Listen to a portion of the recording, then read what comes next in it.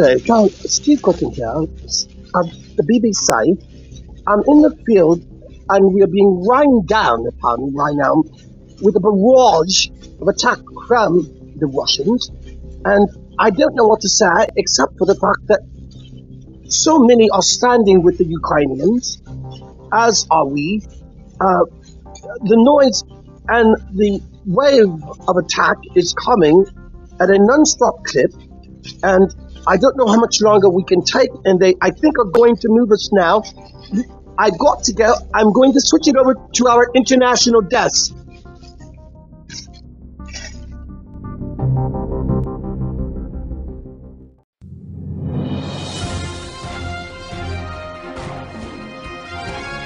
We are going now to our correspondent, Stephen Fitz, who's embedded with the resistance group there in the Ukraine. Stephen, can you hear me? Yes, John. John, can you hear me? Yes, there are shells going on around us. There are explosives. There is a battering of a front against the resistance on the east of the city wall. And I have to tell you, I was in Bosnia, I was in Iraq, and I've not seen anything like this. John, we could be on the brink. We could be on the brink of World War III. It's definitely looking like it is having a reciprocal effect throughout the Boston States in this entire region. And I am certain, John, that was close. That was really close. John.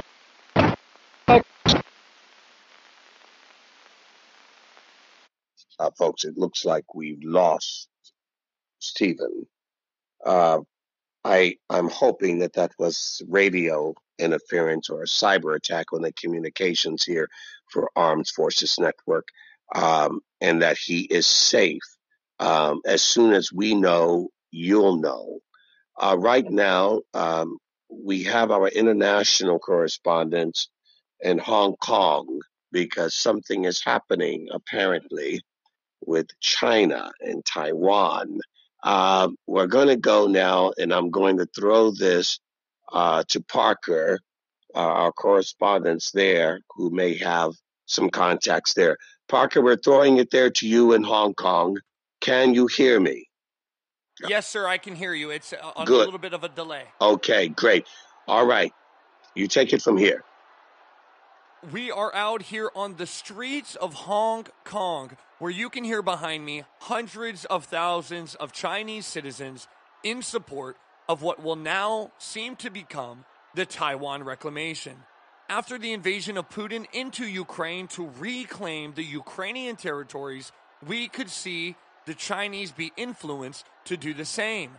Now, with us, we are joined by a special correspondent, a Chinese informant, Mai Lin.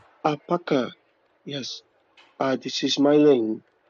I will have to tell you that as an informant, I am about to move out with the Chinese army as authorized by the CCP, that there will be a taking of Taiwan.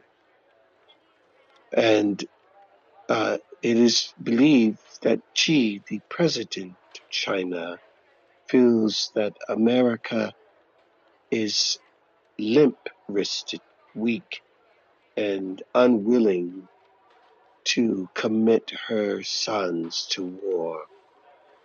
So China has been waiting for this moment, and with Putin's invasion of the Ukraine, the United States interests could not successfully accomplish a divided goal. So, yes, I do believe that this is imminent and it's going to happen. Yes. I have to go now. Yes. Mai Lin, thank you for your time here, and thank you for sharing that critical information with us down on the ground. So, Parker, Yes, this sir. is John again. at the Pentagon for Armed Forces Network. All ears, sir. So your interview with the informant with the CCP, the Chinese military, apparently has told you that they are going to invade Taiwan. Is that correct? Yes, that is correct. As we just heard with Mai Lin, an informant for the Chinese, he said that they will be making a move into Taiwan and that decision is already sealed and imminent. And what of your contacts in the Middle East? China, or rather, I should say Russia, allied with many of Israel's enemies. Are they too now looking at the possibility of logging rockets in Tel Aviv and the surrounding districts? Well, that could very well be the case, John. We are seeing Israel's enemies rise up as we are seeing Ukraine and potentially Taiwan. It looks like a time period where chaos will bring upon more chaos, and these nations will go to make these moves. And do you feel that the Syrian and Iranian leadership are going to use this occasion to definitely try to weaken Israel? Well, as we know, the tension has been building between Israel and its enemies, and we could very well see a Syrian and Iranian push, as we know they are seeking the land. I Now, see. underneath the guise of the Russian forces, this would be a great time. Hold on. Hold on there, Parker. One moment. The producer is telling me something in my ear. There's a call in. The Reverend Steve Gooden is calling in on Armed Forces Network satellite from Binyamina, Israel. Yes, let's patch him through. Stephen, Minister, can you hear us? You have the comm. Thank you, John, and Parker as well there in Hong Kong. While here in the Middle East with my Rabbi Cohen, and we have been prophesying and ministering to the people in preparation for the last 3 months of this war that we felt was imminent. And it is our belief from studying biblical prophecy that this is the impetus, the spark for World War III. And that being the case, no doubt for the world system of the Antichrist.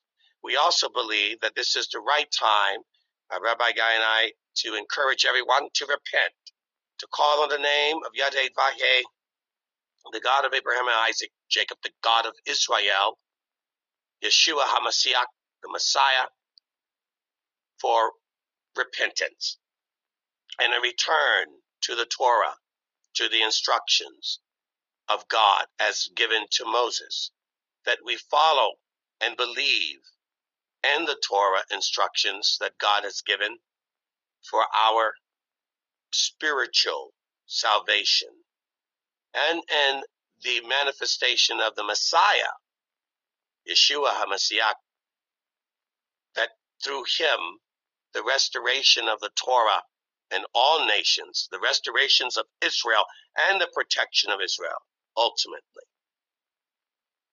That this is the message, the good news. The kingdom of God must come. And before the millennial reign of our Messiah, these things will happen. And this war is necessary. It fulfills the prophecy. I do believe China, we both do, Rabbi Guy and I, that China will take Taiwan. Iran and Syria will feel emboldened to try to attack Israel. They will fail. But there will be a moment that will seem quite dangerous for us here in Israel. And we feel that the United States, unfortunately, is the nation that is not going to come out very well out of all of this. Somehow or another, that is where you're going to see a great loss of the United States of America. We're not certain how that is going to manifest, but we don't see the U.S. in the future. So we would employ everyone to be in prayer across the Armed Forces Network and all platforms where people can hear and prepare for the beginning of World War III. Parker, I throw it back to you and John. Well, it is just jaw-dropping to me to see this all happen at once and all brewing at the same time here in Hong Kong, Russia, and there in Israel with you, Steve. This is something incredible. We must keep our eyes on it and keep our prayers strong for those in these nations. We saw a 2021 that we will never forget, and we are living in a 2022 that has exceeded all of our expectations. Thank you to Steve Gooden and Cohen in Israel for the revelational study that is laying out the blueprint for what seems to be an imminent World War III.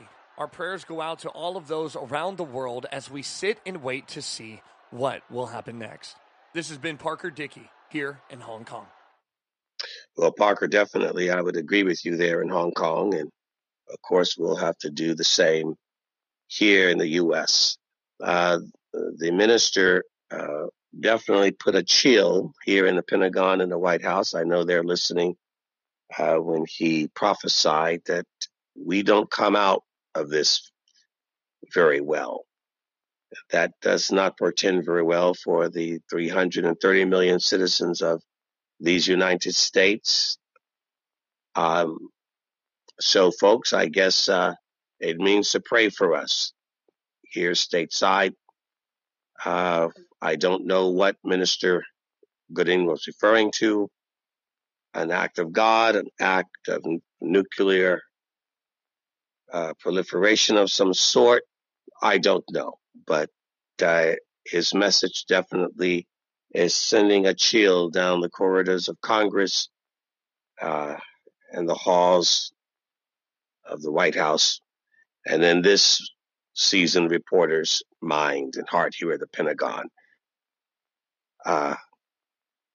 Pray for us.